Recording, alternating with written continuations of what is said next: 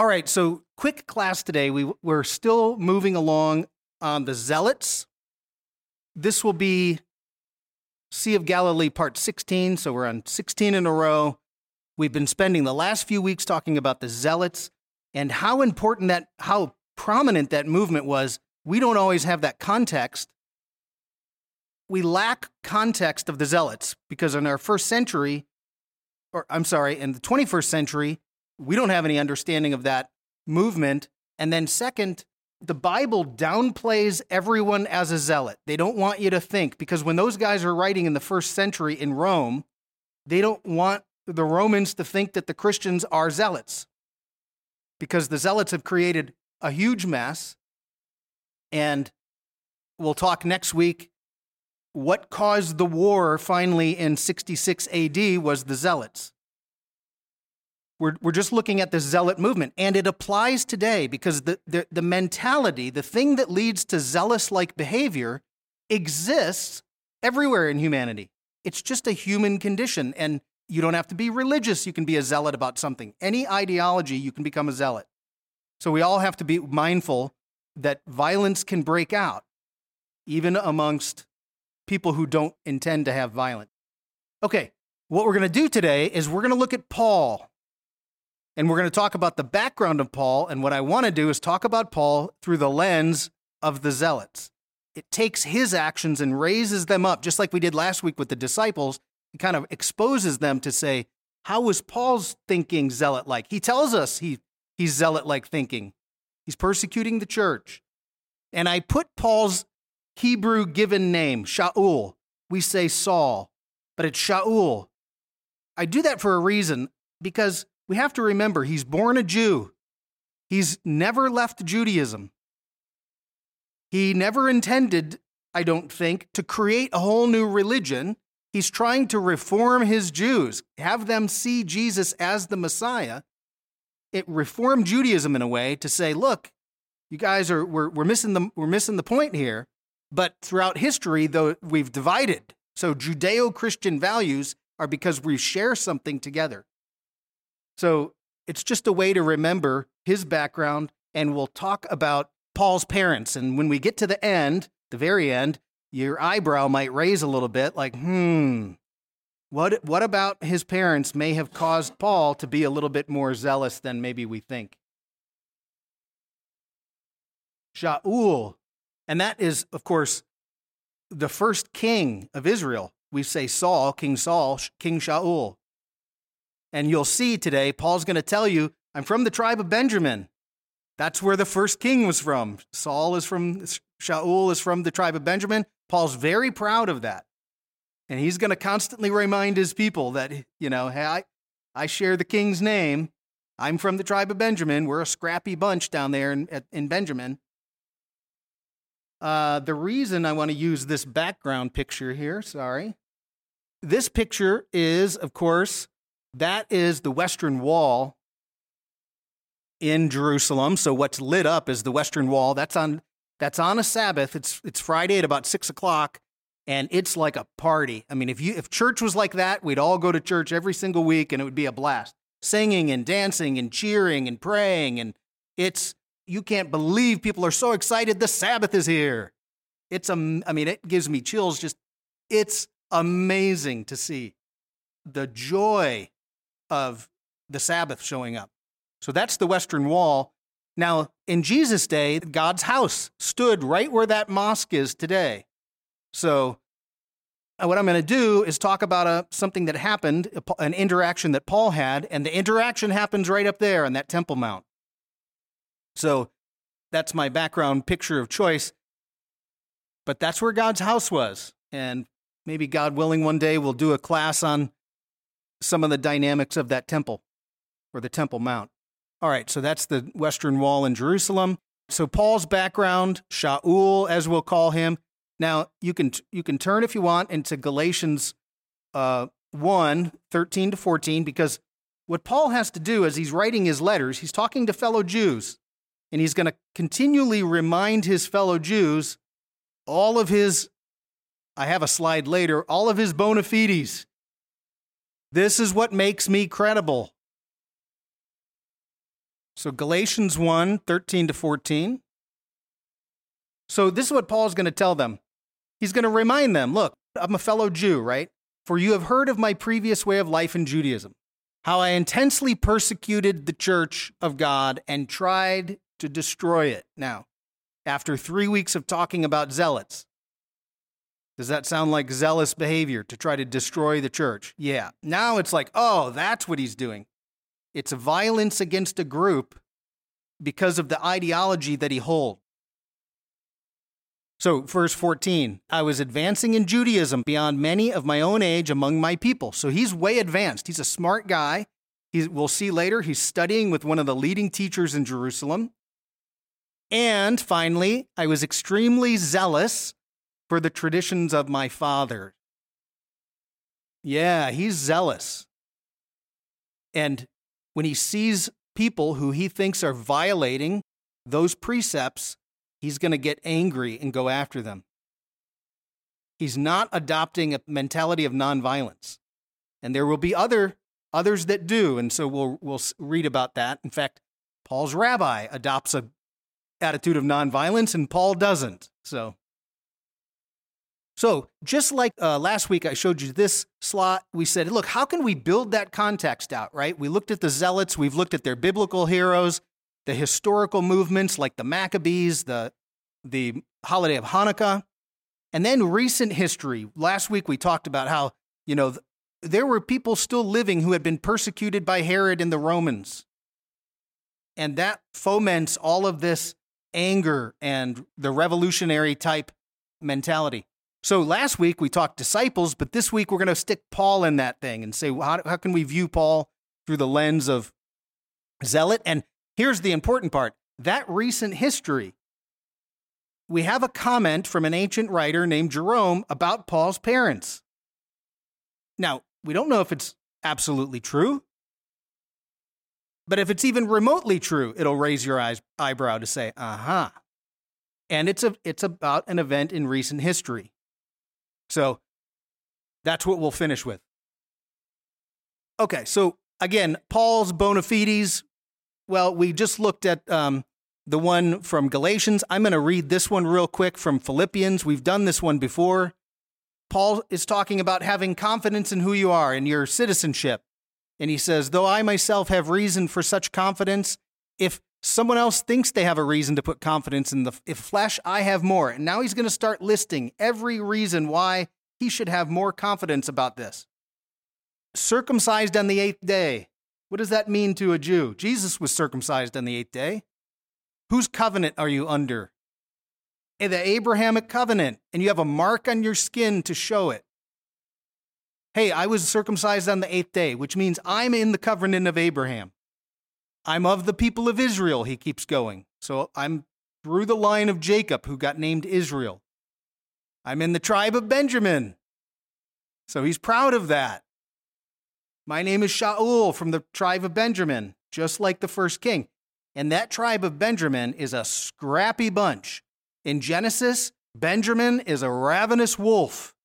And so many people look at Paul as being the ravenous wolf of Benjamin. There's some interesting geography. If you ever study the tribal nature, Benjamin is a little strip of land, very skinny, runs from Jericho over the mountains to the plain in Israel. Real skinny strip of land. To the north, big brother Ephraim, big, strong, powerful Ephraim. To the south, big brother Judah. And little brother Benjamin is stuck between two warring brothers.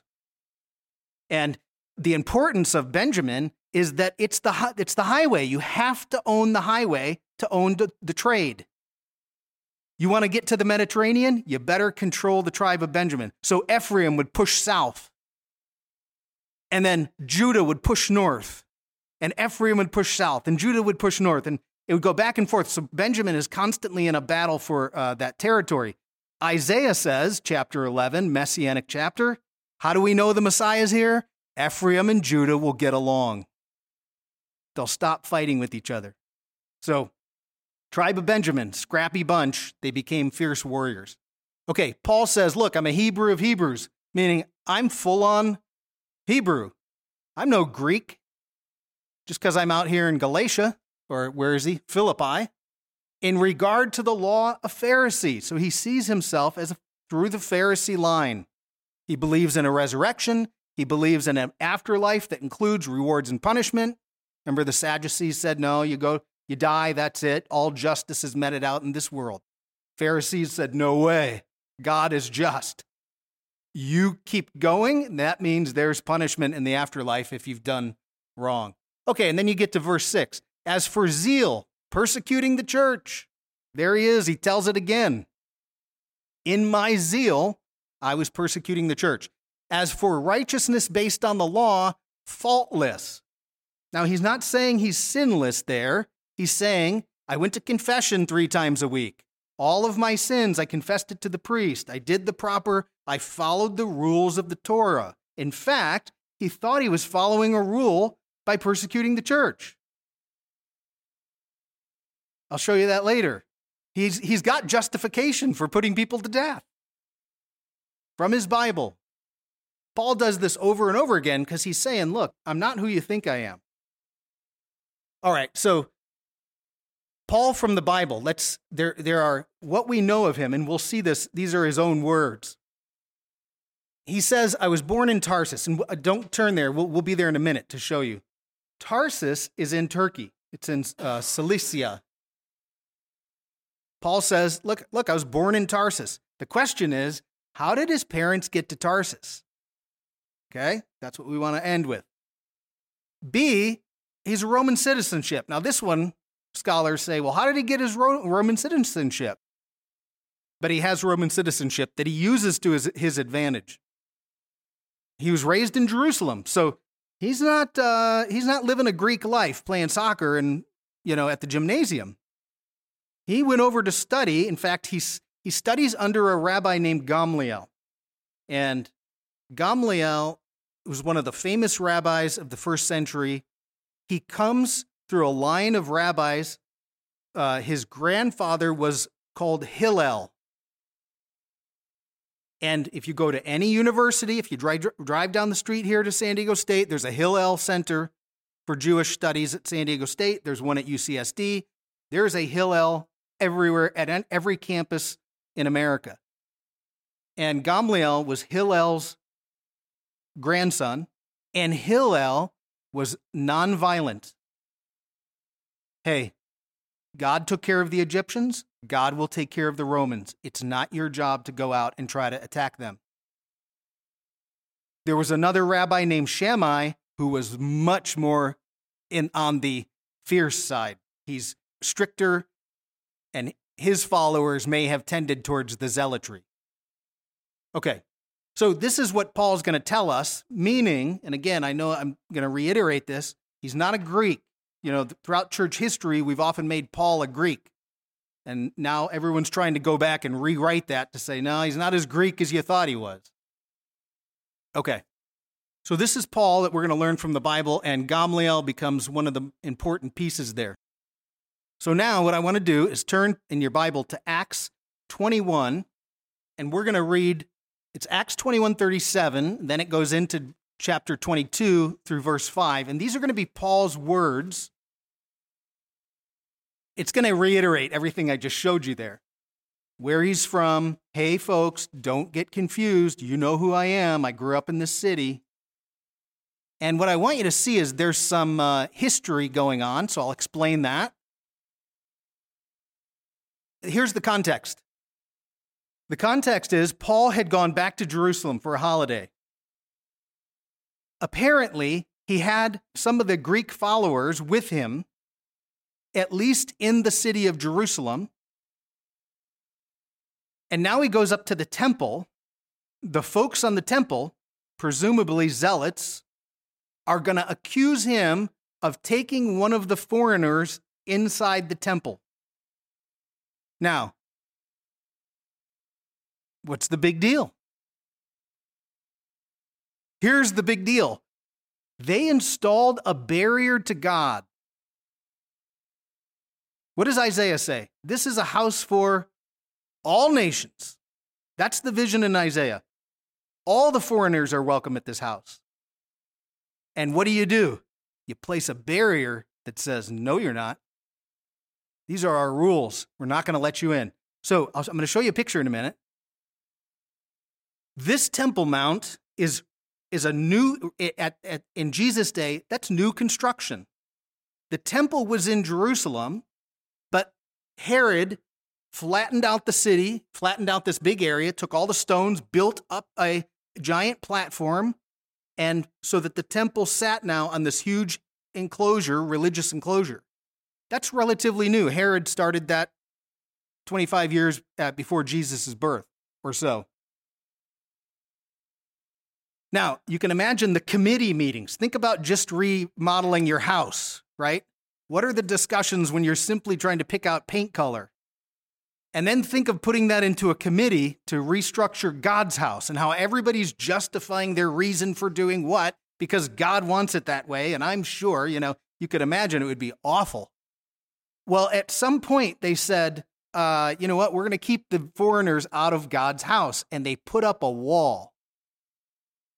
And so there's a little barrier that they found that went around God's house. And then there's these signs. And this is from the Israel Museum. And you can't read that, but somebody online later will be able to look at it closer. But they found these signs around the temple. And it says basically, no foreigner shall come past this or go past a certain point. So no foreigners allowed. And then it says, and by the way, if you go past this, you take responsibility for your own death. I'm going to read it to you exactly how it says it on here. It says, whoever is caught will have himself to blame for his subsequent death. That's what the sign says. Get that? Go past this wall and you die. Now, does God like it when you put barriers in front of people getting to him? Nope. One of the problems, and we have to be really careful when I say this, it's a human problem. The moment you have an ideology or the moment you have a religion or anything, you will create a barrier. Those people are out, we're in. Now, because we're limited, we can't think like God can, and we always have to put a structure around our limitation. It happens to people who are religious, it happens to people who are not religious. And here's what they did. They said, you can't get to God's house if you're a foreigner. God doesn't like that. Look at Jesus' whole ministry. I'm going to cross every boundary you've put up, and I'm going to pull those people into God's house. And they crucify him for it. So you can even see this. It's interesting. Non-religious college campuses. The campus becomes like a sanctuary. The wrong person goes on the campus, get out, There's a book called The Righteous Mind by Jonathan Haidt and maybe Greg Lukianoff. I'm not sure if he was part of that. But good book because it talks about how everybody kind of creates these sanctuaries. Something unclean comes in, we have to kick you out. It's just the way human beings are. So it's something we have to pay attention to. But this is what they're accused. This is why they're so upset. If Paul took a foreigner into that temple, that's the sign that says, now you're going to die. So this is why I just want to show you they're not just upset because they're crazy. Although it might have been crazy to do that. All right, so let's start. Verse 37. So the people are throwing a fit because they think Paul is taking a foreigner into God's house. The soldiers are called in because they got to keep the riot down. So it says, as the soldiers were about to take Paul into the barracks, he asked the commander, may I say something to you? Now, he's speaking the commander's language. Paul knows Greek. Do you speak Greek? He replied. Paul's like, yep. Now, look at this next question the guy's going to ask him. Aren't you the Egyptian who started a revolt? Now, who's the Egyptian? So you have Jews from Alexandria, Egypt. There had been a Jew from Alexandria that was claiming to be the Messiah. He led a band of people over to the Mount of Olives. This is in Josephus. He said, when I blow the trumpet or I pray, whatever, the walls of Jerusalem are going to fall. He claimed to be a prophet. just like Jericho's walls fall. Well, that didn't happen. They killed him. And what happened to his followers? They all, ran into the desert. So this is a real life occurrence. He's saying, aren't you that Egyptian who started a revolt and led 4,000 terrorists out into the wilderness some time ago? So he's confusing now. The guard's confusing Paul. Now, this is the NIV. How many people have a different word than terrorist?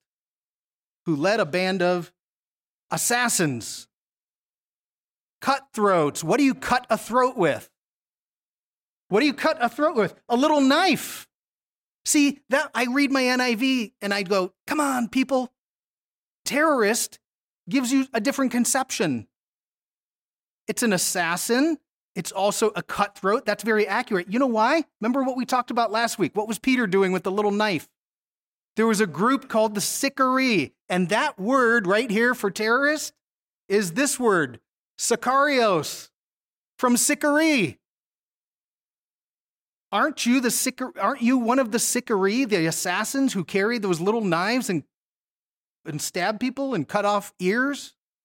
So it's assassin, right? Then you get assassin, murderer, bandit.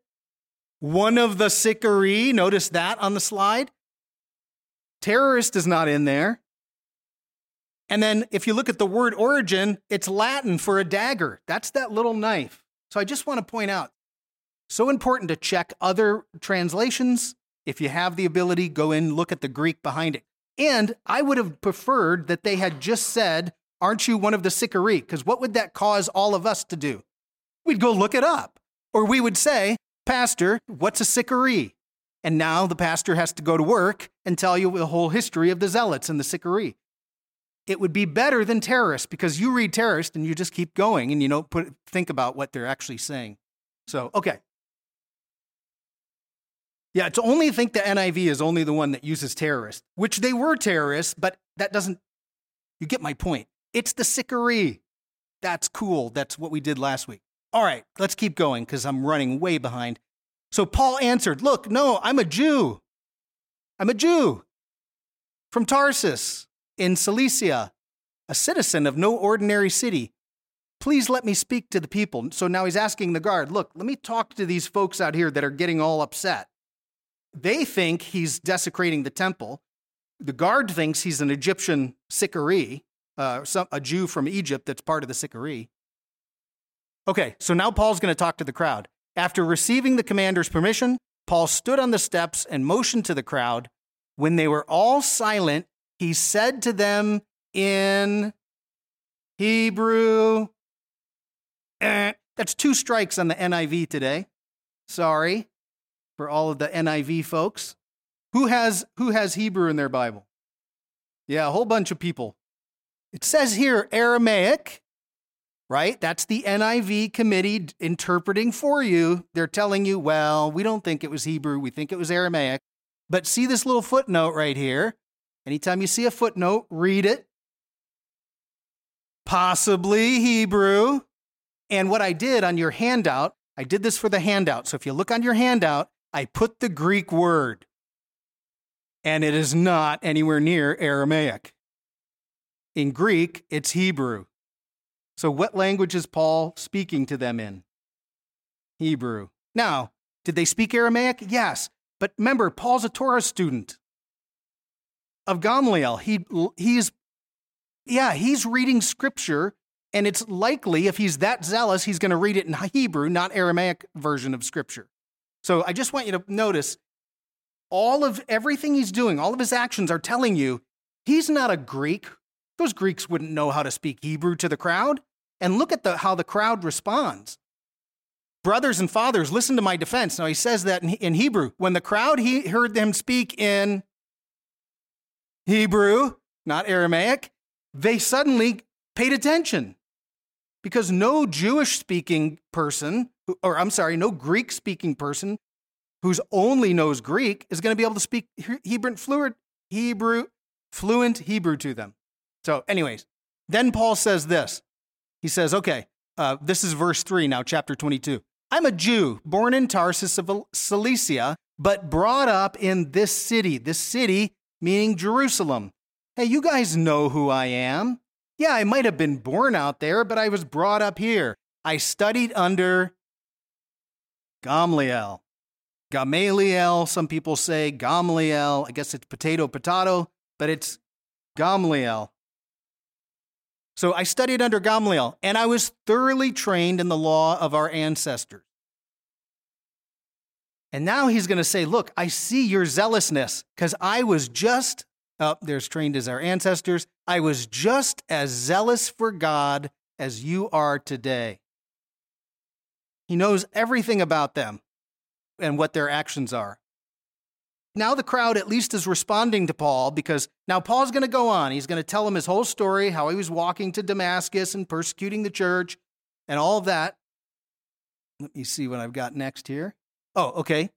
Verse 4, I persecuted the followers of this way to their death.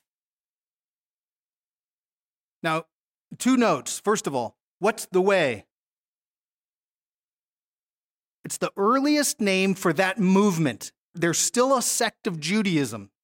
Just like Pharisees is a sect of Judaism, Essenes is a sect of Judaism, Nazarenes are a sect of Judaism. These are the way. The way is a sect within Judaism. So that's their original name. Now later they become known as Christians, and then Paul says, I am going to put them to death. Where does he get his justification for putting someone to death? Okay. So where does Paul get all of his justifications? From the Torah.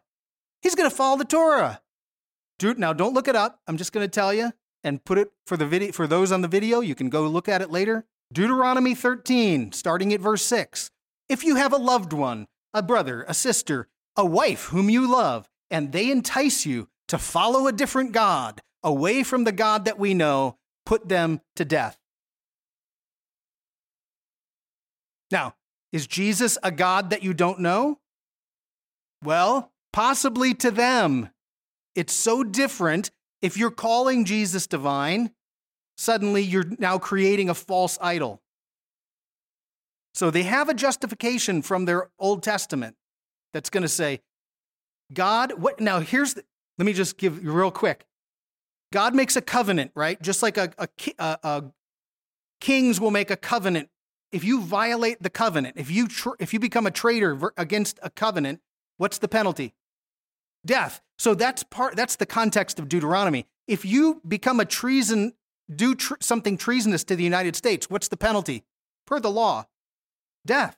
We have a death penalty for treason. Now, doesn't mean everyone's going to get it, but that's the point. I want you to know he's pulling it from their Bible. That's the whole idea. Okay. Arresting both men and women and throwing them into prison. Verse 5. He had all the permission from the high priest, so he must have held a certain authority within this group. The high priest and all the council can testify for themselves. I even obtained letters from them to their associates in Damascus and went there to bring these people as prisoners to Jerusalem to stand trial and see if they're guilty, right? No, we brought them to Jerusalem simply to be punished.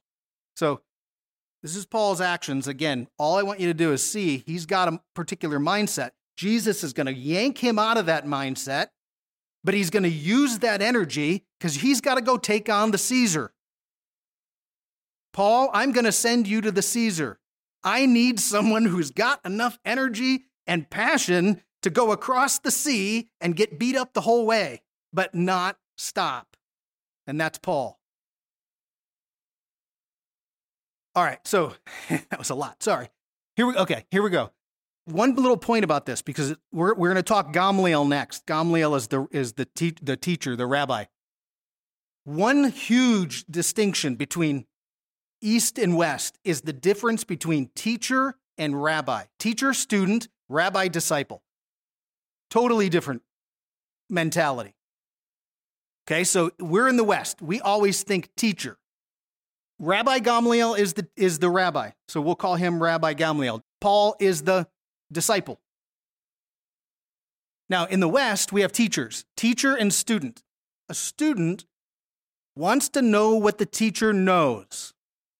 And perhaps maybe they don't even want to know that. They just want to know enough to pass the test so I can move on and get my degree and go do something, whatever. But that's it. A student wants to know what the teacher knows. It's about knowing knowledge. I got information so I can go off and do whatever.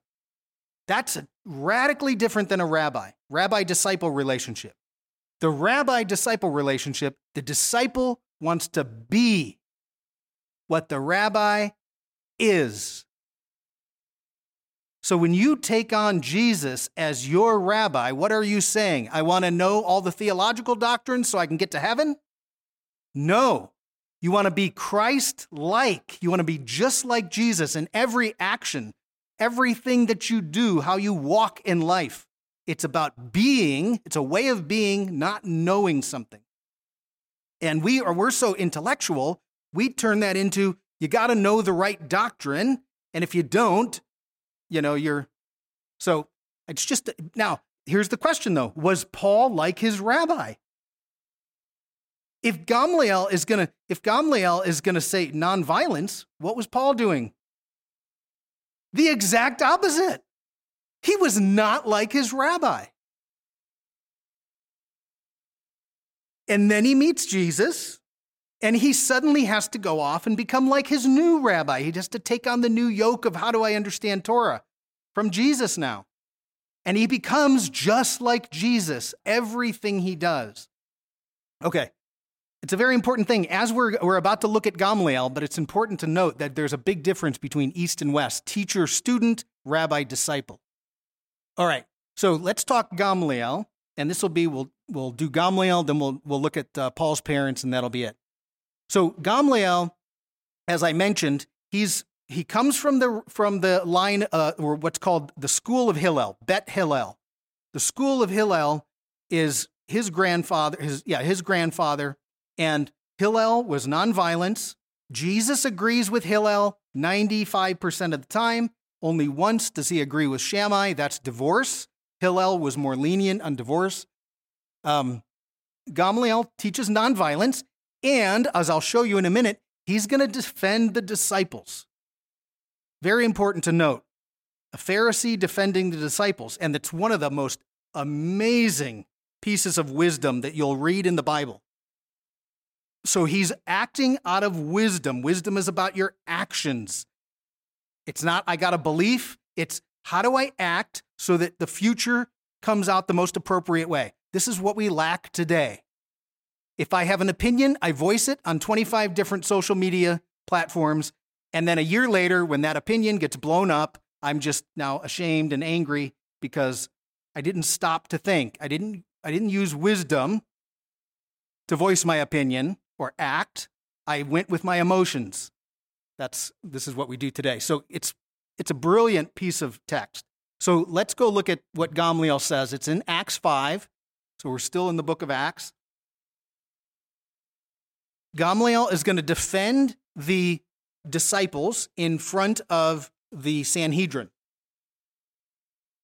When we look at the context of this story, this is shortly after the death of Jesus, or within a few years, you suppose.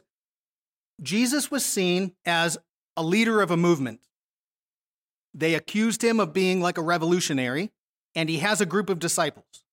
So what Gamaliel is going to do is give him a history lesson on other people who showed up as revolutionaries that led a group that once they died, the group fell apart.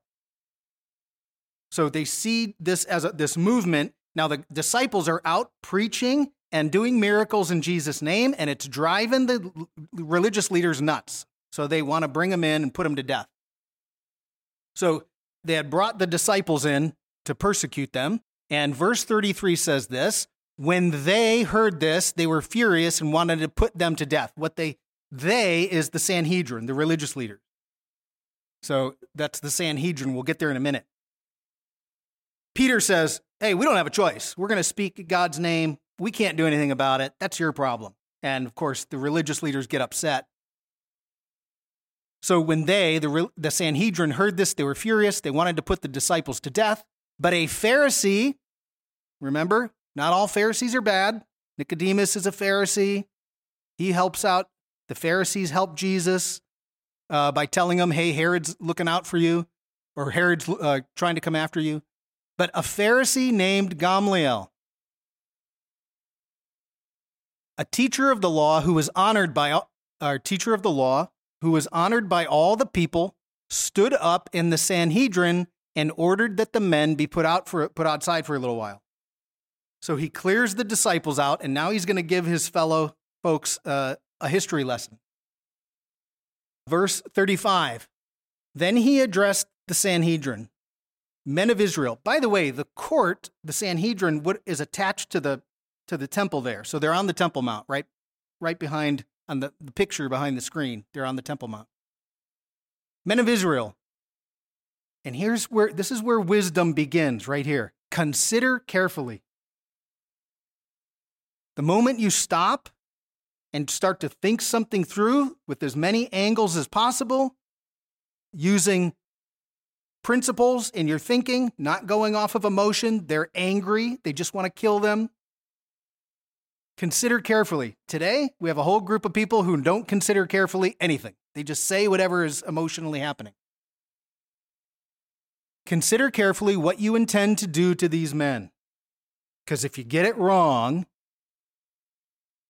you're going to be held responsible. That's the point of acting with wisdom. So, verse 36. Now the history lesson is going to begin.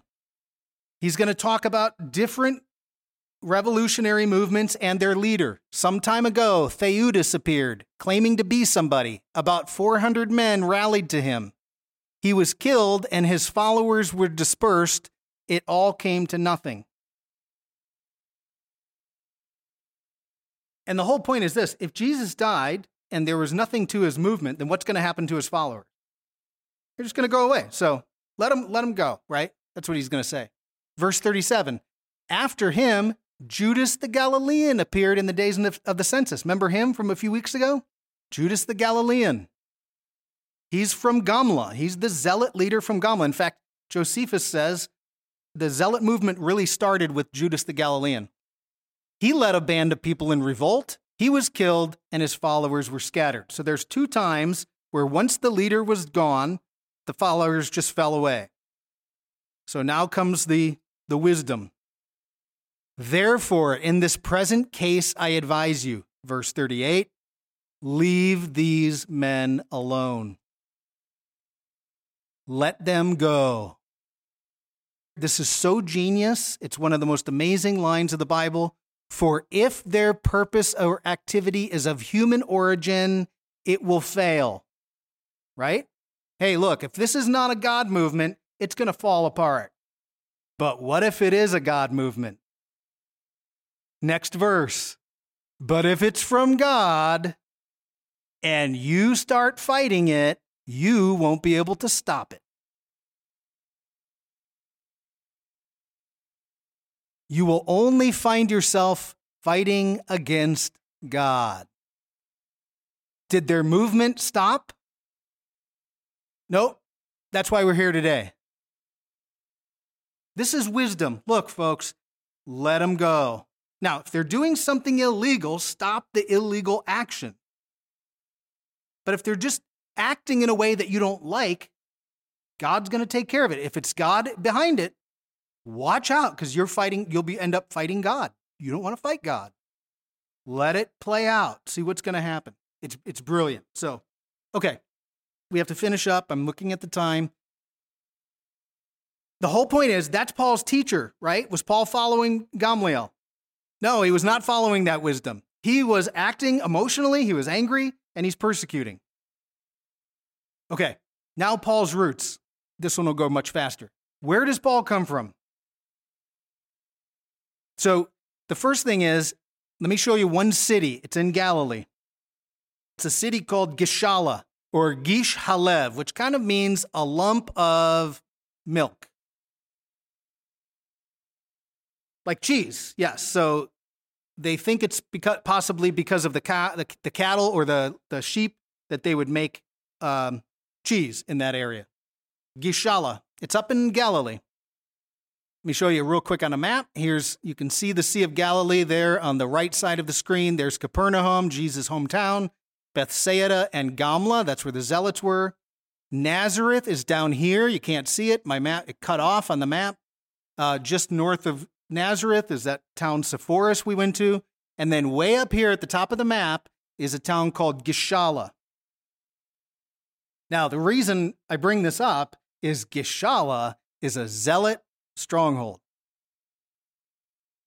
And it was second to Gamla, the zealot stronghold. In fact, there's a guy named John of Gischala who was a zealot leader towards 66 AD, and he was right along with those people at Gamla. Why does this matter? Why does Gischala matter? Where are Paul's parents from? Yeah, probably Gischala, if I'm telling you about it, right? I wouldn't point out this city if there wasn't some connection.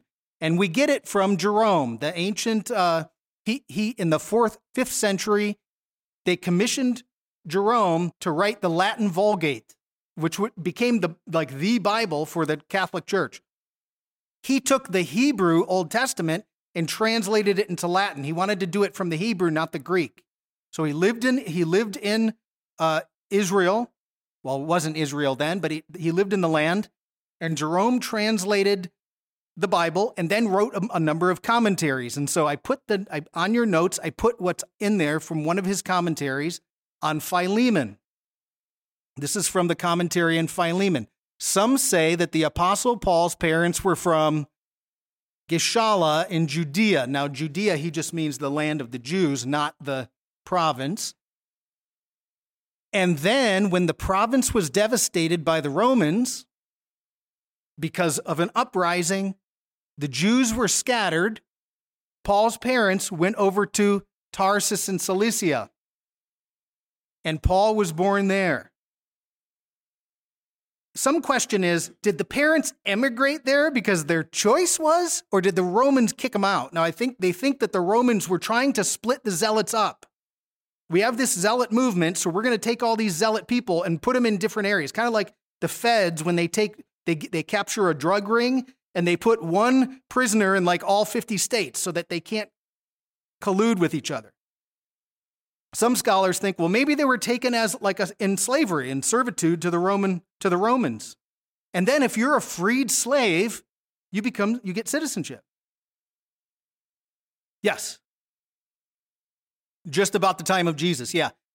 I'll show you in a minute. There's two. So the question was, how old was Paul then? Well, then scholars think he was probably around the age, Jesus' age.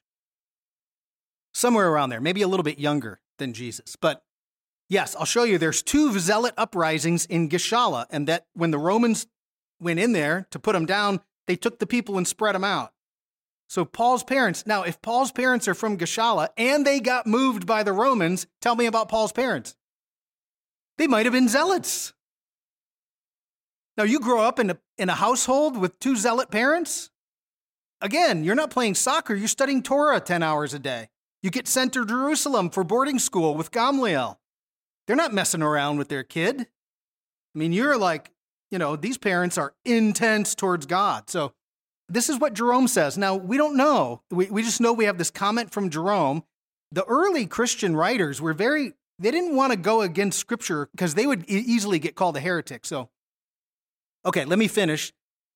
Okay, so next it says on your sheet, he inherited as a young man the personal status of his parents. Thus he could state, they are Hebrews, but so am I. They are Israelites, so am I. They are Abraham's seed, so am I. And again, I am a Hebrew of Hebrews. These indicate that he felt himself more a Jew than a citizen of Tarsus. That's Jerome's comment on Paul. So Gischala is a zealot town. In 6 BC, there was an uprising. That was right after Herod the Great's death. That was put down. In 4 BC, there was another uprising, revolt. That's when Judas the Galilean was killed. Now, Paul might have been born right around 4 BC, which would make him maybe about 8 years younger than Jesus, possibly. Who knows when Jesus was actually born, but it's tough to date that one. So Judas the Galilean, both the zealot cities. So it was a zealot stronghold, and then that leads to that speculation. Is it possible that Paul's parents were zealots themselves. I just want to show you that one comment about Paul's parents, that they may have come from a zealot town. So, okay, we went long. We had our announcement at the beginning. So that was background of Paul and the Sea of Galilee, part 16. Hopefully that shows you a little bit about he knows the way he was thinking, radically changed by Jesus. That's what Jesus wants. Passionate people to go out and break down the barriers and bring about the kingdom of God.